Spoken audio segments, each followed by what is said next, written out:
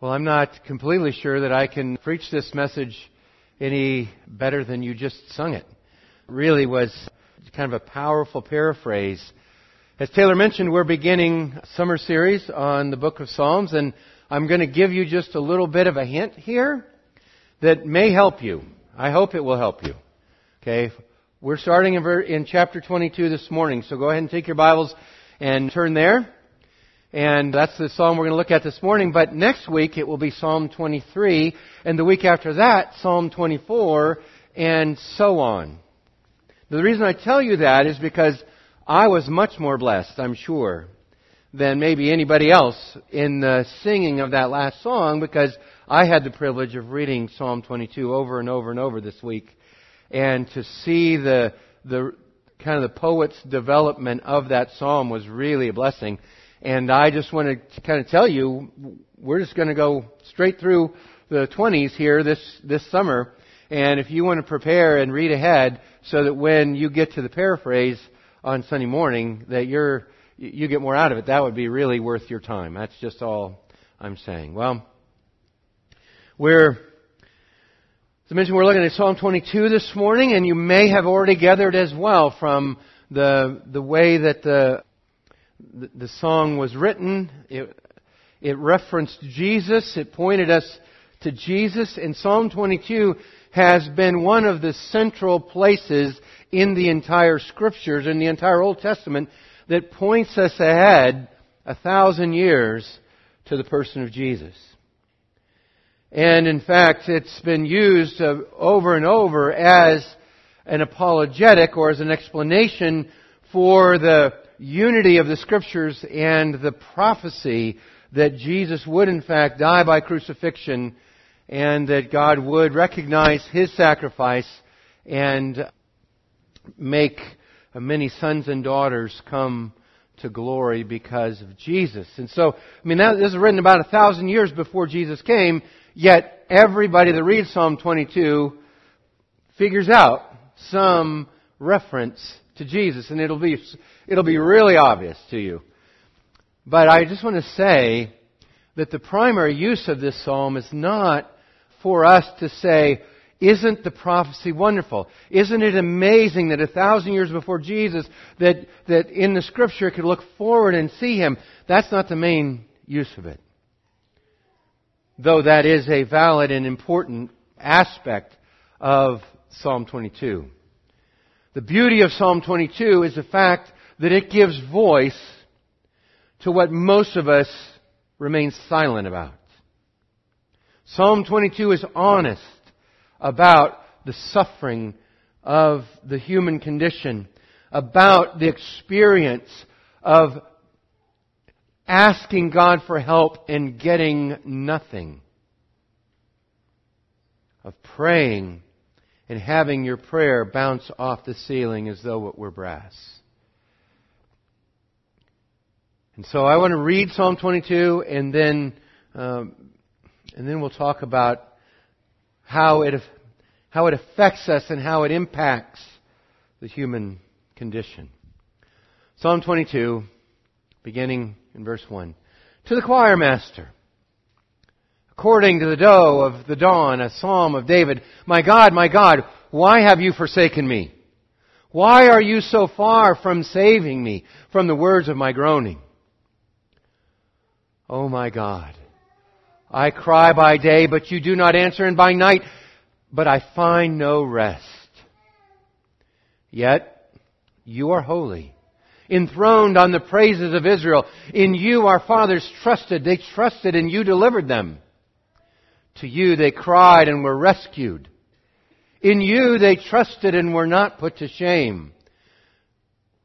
But I am a worm and not a man, scorned by mankind and despised by the people. All who see me mock me. They make mouths at me. They wag their heads.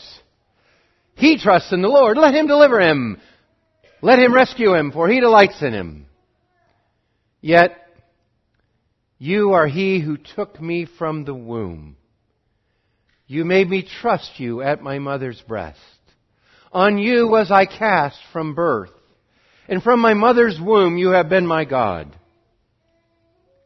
Be not far from me, for trouble is near, and there is no one to help. Many bulls encompass me, strong bulls of Bashan surround me. They opened wide their mouths at me like ravening and roaring lion. I am poured out like water, and all my bones are out of joint. My heart is like wax. It is melted within my breast. My strength is dried up like a potsherd. My tongue sticks to my jaws. You lay me in the dust of death. For dogs encompass me. A company of evildoers encircles me. They have pierced my hands and feet. I can count all my bones. They stare and gloat over me. They divide my garments among them. And for my clothing they cast lots. But you, O Lord, do not be far off. O you, my help, come quickly to my aid. Deliver my soul from the sword, my precious life from the power of the dog.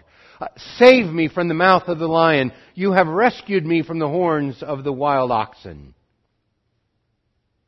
I will tell of your name to my brothers. In the midst of the congregation I will praise you. You who fear the Lord, praise Him. All the offspring of Jacob, glorify Him.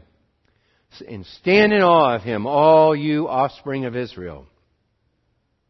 For He has not despised or abhorred the affliction of the afflicted, and He has not hidden His face from him, but has heard when he cried to Him. From you comes my praise in the great congregation. My vows will I perform before those who fear Him. The afflicted shall eat and be satisfied. Those who seek Him shall praise the Lord. May your hearts live forever. All the ends of the earth shall remember and turn to the Lord, and all the families of the nations shall worship before you. For kingship belongs to the Lord, and He rules over the nations. All the prosperous of the earth eat and worship. Before Him shall bow all who go down to dust, even the one who could not keep himself alive. Posterity shall serve Him. It shall be told of the Lord in the coming generation. They shall come and proclaim His righteousness to a people yet unborn, that He has done it.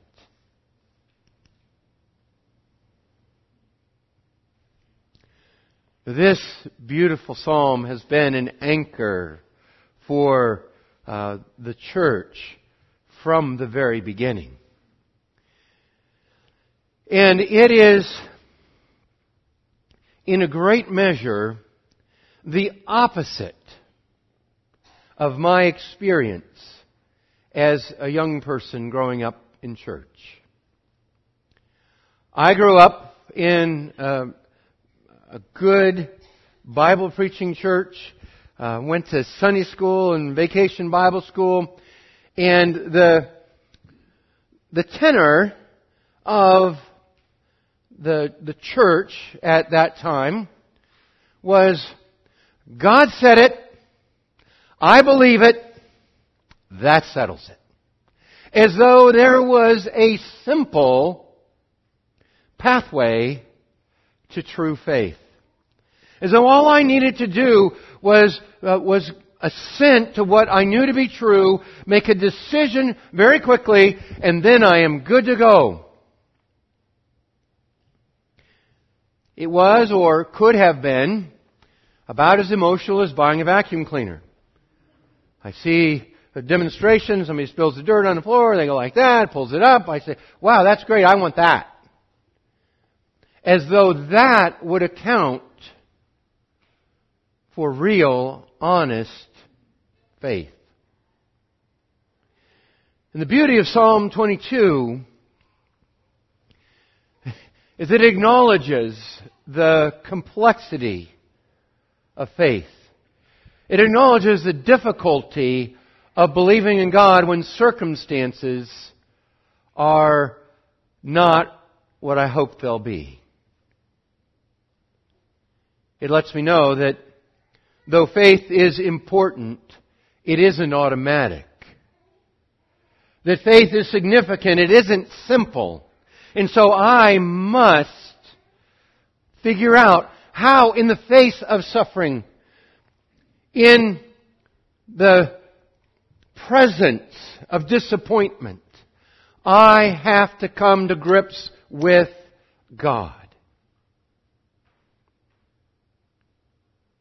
When He is silent, is He still there? See, my concern about this is when we have a simplistic faith. When we have just this easy peasy straight line between where I am and heaven,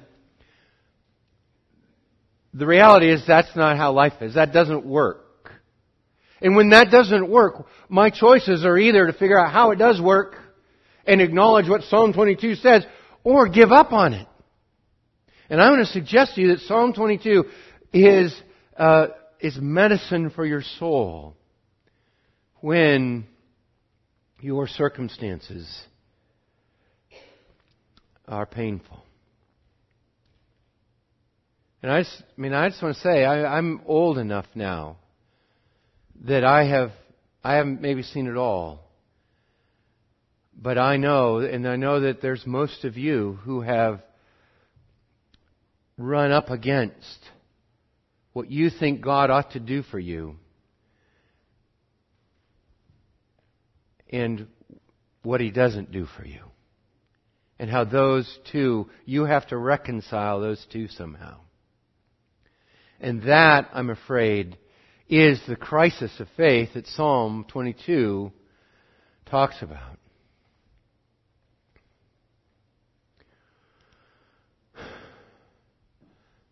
You recognize the opening line from the cross of Jesus.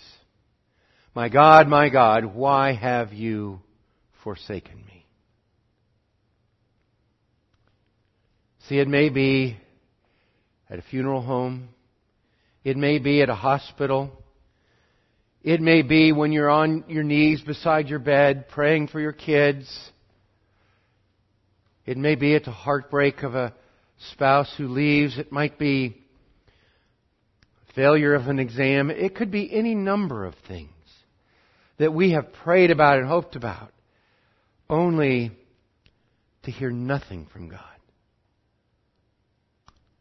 I'll never forget friends of mine whose adult daughter and her husband were killed in a traffic accident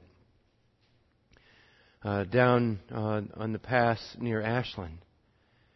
And the dad sang, before they left, they prayed that God would keep them safe. What do I do with that? See, that's what Psalm 22 is about. It's about that dad saying, my God, why have you forsaken me? Why are you so far from saving me from the words of my groaning or my complaint? Oh my God, I cry by day and you do not answer, and by night and I find no rest. So here you have this picture of the psalmist who is looking out at his life, and he's praying about the situation, and he's trying to figure out, why is God not responding? And it isn't so much the circumstance that's the problem, it's the unresponsiveness of God that's the problem. Everybody has trouble, but it's the believing person who expects that God will save him from the trouble that has the real problem.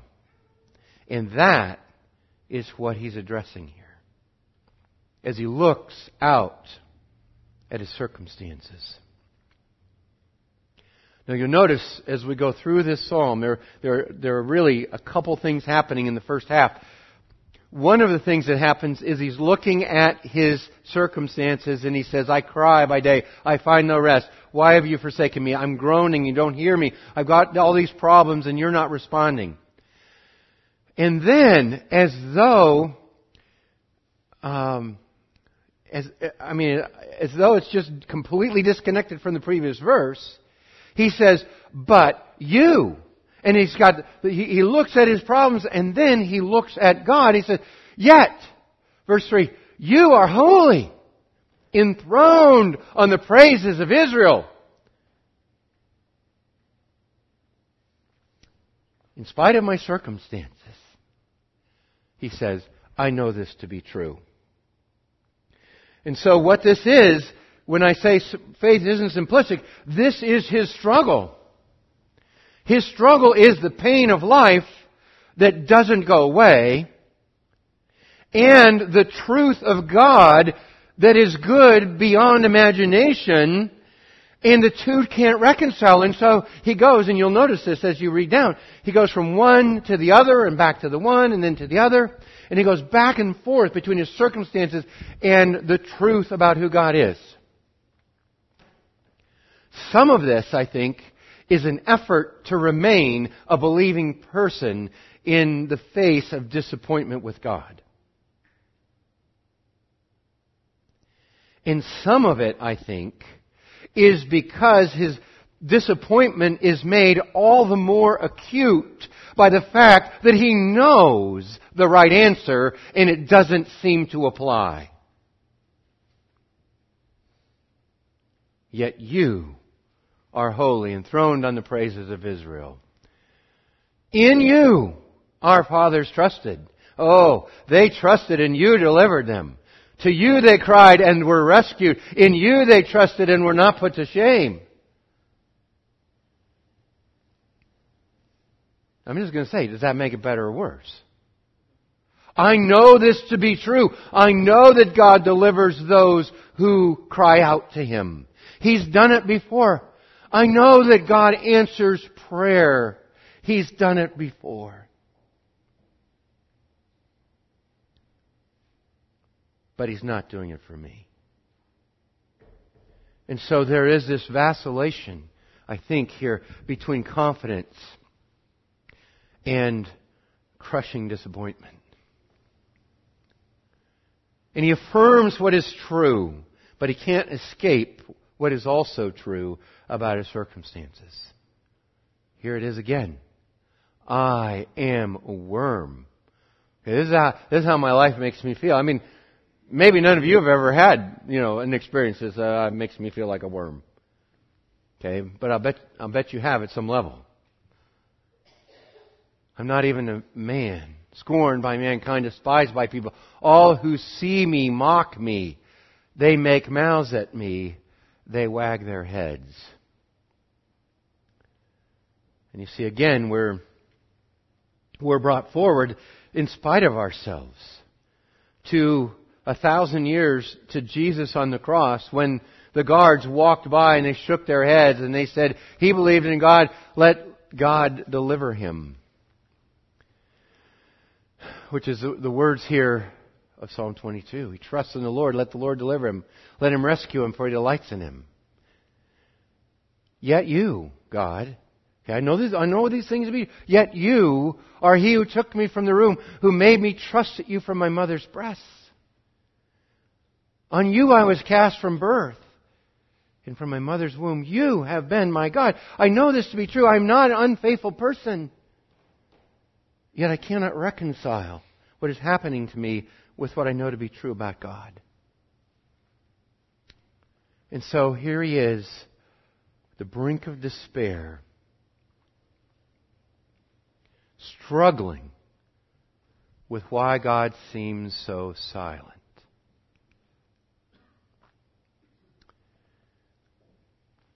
And as he does, he begins to develop this struggle in new ways. He expressed it before as God's not answering his prayer, God's forsaken him. Now God seems distant. As though there's this vast chasm between, and his shouts at God somehow fade over the distance before they reach God's ear. Trouble's near, but God is far. There's nobody to help.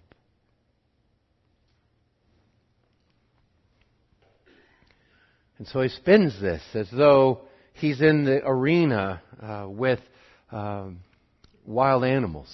Okay, I'm from Montana, so it's like he's a rodeo cowboy here. Okay, or he's a rodeo clown. The many bulls encompass me. The strong bulls of Bashan surround me. They open wide their mouths like a ravening and roaring lion. Now he's part of the circus, and the lions are circling him. The dogs encompass me. Company of evildoers encircle me. They pierce my hands and feet. I can count all my bones. They stare and gloat over me. Deliver my soul from the sword, my precious life from the power of the dog. Save me from the mouth of the lion. You have rescued me from the horns of the wild oxen. And there's just this flourish of wildlife here. All of them about to attack. All of them about to destroy him. And he characterizes the outside threats as though they're wild animals about to consume him. Now I'm just going to say here. Okay, I mean, dogs were not domesticated here like your dog might be. I mean, a dog was a scavenger and was a thing to be feared. So was a lion. So was a wild ox. Okay, there are many of you who jump and run at spiders. Okay, this is quite a bit worse than spiders. Just going to say. Some of you don't believe me, but it's true.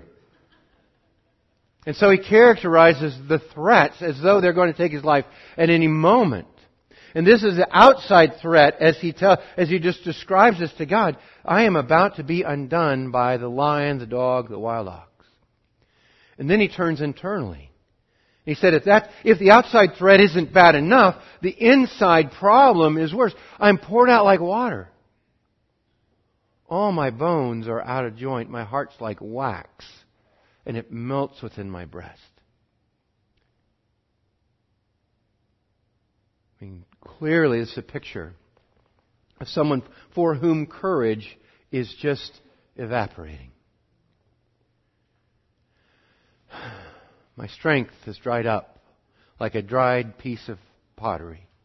My tongue sticks to the roof of my mouth. You lay me in the dust of death. They divide my garments among them, and for my clothing they cast lots. But you, O Lord, please don't be far from me. O you, my help, come quickly to my... See, even as his heart is melting and even as he's about to be destroyed, he still is calling on the God who appears to be absent.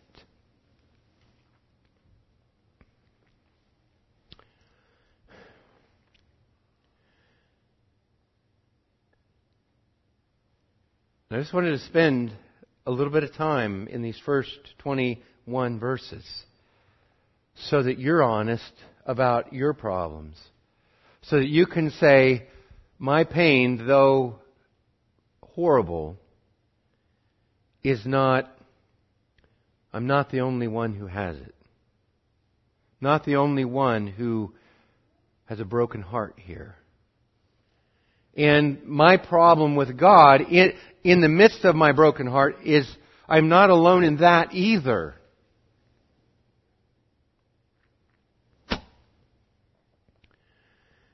And so as you vacillate between your circumstances and what you know to be true from reading the Scriptures, from church, from Sunday school, from your life group, from wherever you get your truth about God, you know that to be true, and yet it doesn't match your circumstances, and you feel like you can't reconcile it. You are with the psalmist on that. But you'll notice here, as you look down at verse 22, there is a dramatic change. I mean, it isn't just a small change. It isn't just a little alteration of course. It is an about-face from what we had in the first 21 verses. Almost to the point that it doesn't even make sense. Okay, I mean, here he's got lions and dogs and bulls going to destroy him. His heart's melting. God's not listening. God's distant. God's forsaken him. And then, hey, I will tell of your name to my brothers. In the midst of the congregation, I will praise you. Is this the same guy? You who fear the Lord, praise Him. All the offspring of Jacob, glorify Him. Stand in awe of Him. All you offspring of Israel. For He has not despised or abhorred the affliction of the afflicted.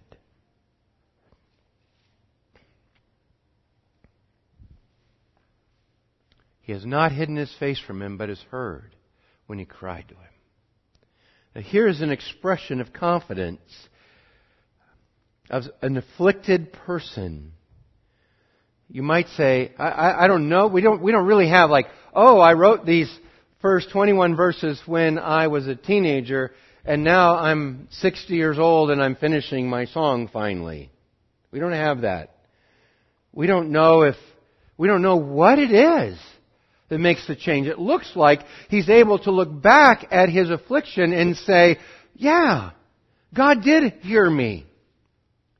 But we don't know that. All we have on our paper is the strong conviction that God does not despise or abhor the affliction of the afflicted. But you notice also something that isn't happening anymore. What isn't happening is this vacillation between the circumstances and His truth about God. At verse 22, all we have is truth about God. It's as though he's almost blind to his circumstances after that. He's not just... For from you comes my praise in the great congregation. My vows I will perform before those who fear you. The afflicted, that's me, shall eat and be satisfied. Those who seek Him shall praise the Lord. May your hearts live forever. All the ends of the earth, remember, and turn to the Lord. All the families of the nations shall worship before you. For kingship belongs to the Lord. He rules over the nations. How can this be the same person? All the prosperous of the earth eat and worship before Him shall bow all who go down to the dust. And so now he actually broadens his spectrum of human experience. Before, the human experience was only his, and it was only affliction. Now he broadens it and says, the prosperous shall eat and worship. Those who are going down to dust, those who are dying, will bow down to Him. Even the one who couldn't keep himself alive. And so his experience now encompasses all of human experience, from prosperity to despair. And he says, every one of those people who experience any of this breadth of human experience, they will praise Yahweh. And then he puts it out in the future. Posterity will serve Him. It will be in the future told of the Lord in the coming generation. They shall come and proclaim His righteousness to a people yet unborn, that He has done it. And so here we have this strong statement that He has done it. He has not abandoned the afflicted one to his affliction. And I have to stop and ask myself, how did we get from the first half of this psalm to the second half? Okay, I don't know that I understand how he did, but how can I? How can my experience not simply be lost in this tension of circumstances and truth about God?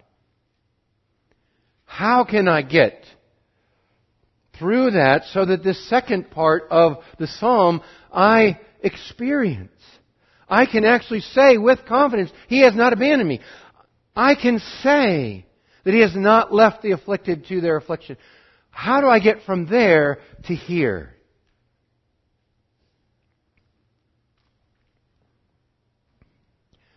Now, my first answer to that question is simplistic. I'm just going to admit that. It's simplistic in that what the psalmist did, I already pointed out, what the psalmist did was, in the beginning, he was going from me to you, God, from me to you, and he was vacillating between what he knew to be true and what he knew to be his experience. And then, in the second part here, all he does is focus on the truth about God. And I could say, you could say, so be like the psalmist. Stop getting mired in your circumstances. Stop getting lost in the day-to-day reality of your life and lift your eyes to the horizon where you see the God of eternity who is able and willing to rescue you. So don't do the vacillation. Just get here. Okay? Be like the psalmist. And I do think there's value in that. I do think hanging on no matter what to the things that you know to be true about God, that's what it means to be a person of faith. So by all means do that. But really, that's what the first half of the psalm is about. It's easier said than done. It's not that easy to live a difficult life and to stay anchored in eternity. It's just not that easy.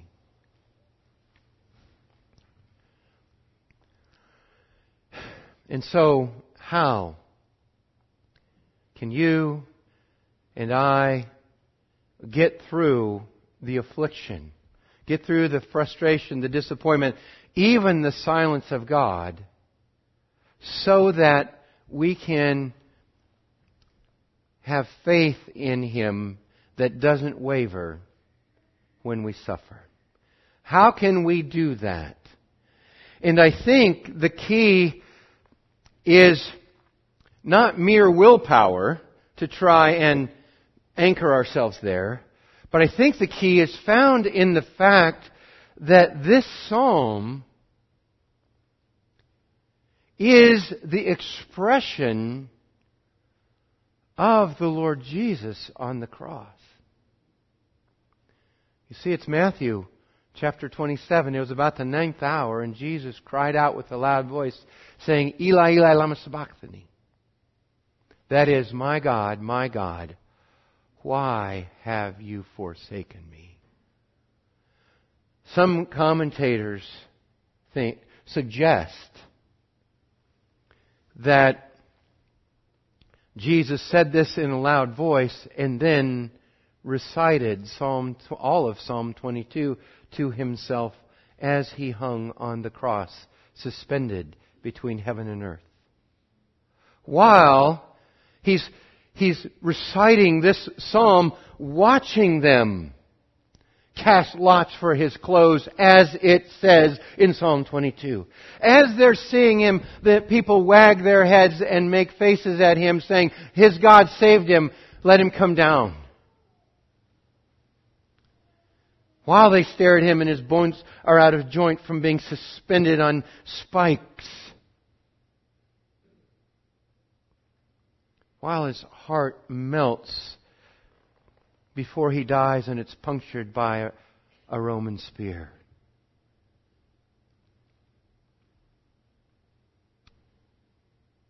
Because Psalm 22 was the experience of our Lord. It was the experience of David, no doubt. But Jesus made it His own. It was His own experience. So that this being forsaken by God, this forsaking experience that Jesus had, was such that you and I would never have to be forsaken by God. Jesus tasted this distance from God, so that your sin and my sin would never again have to separate us from God in our iniquities, hide His face from us. Isaiah 59. Jesus on the cross was able to say, my God, why have you forsaken me? Why don't you hear my cry? And this tearing of the soul of Jesus preceded the tearing of the veil in the temple, so that you and I could have direct access to the Father rather than be distant.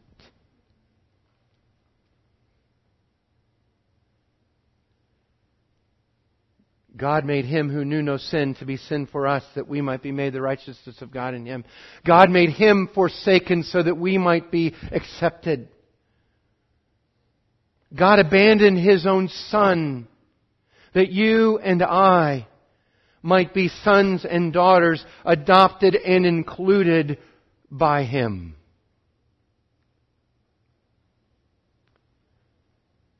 You see, it's ultimately this experience of Jesus on the cross, even as He is reciting the words of this very psalm, that make it possible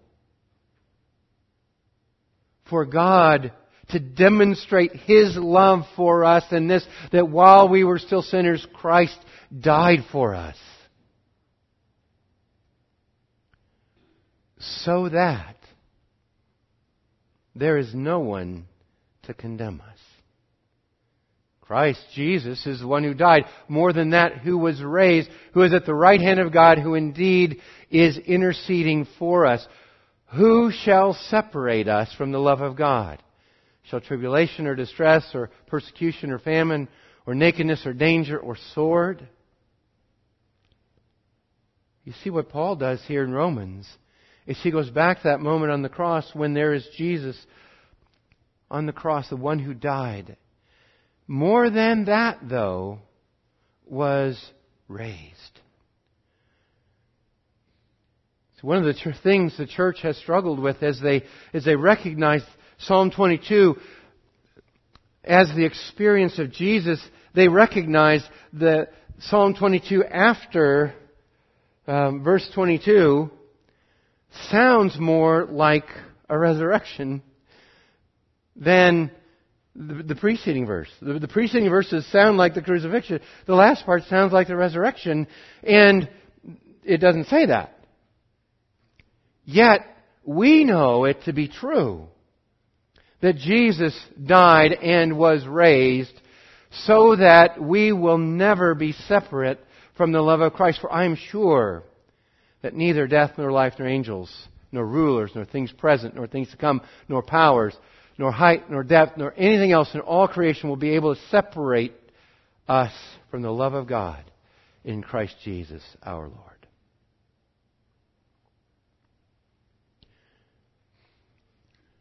What I hope you see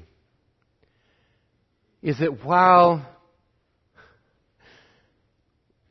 David in Psalm 22 gives voice to the human experience, so much so that Jesus embraced that full human suffering so as to be forsaken by God. As the psalmist gives voice to that complaint, we have a better answer to that suffering than he did. He looked forward, however vaguely, to the casting lots for the clothes, for the bones being out of joints, for the hands and feet being pierced, not knowing what that meant. We, on the other side of the cross, look back and say, that was the experience of our Lord on the cross, being abandoned by the Heavenly Father so that we might be included.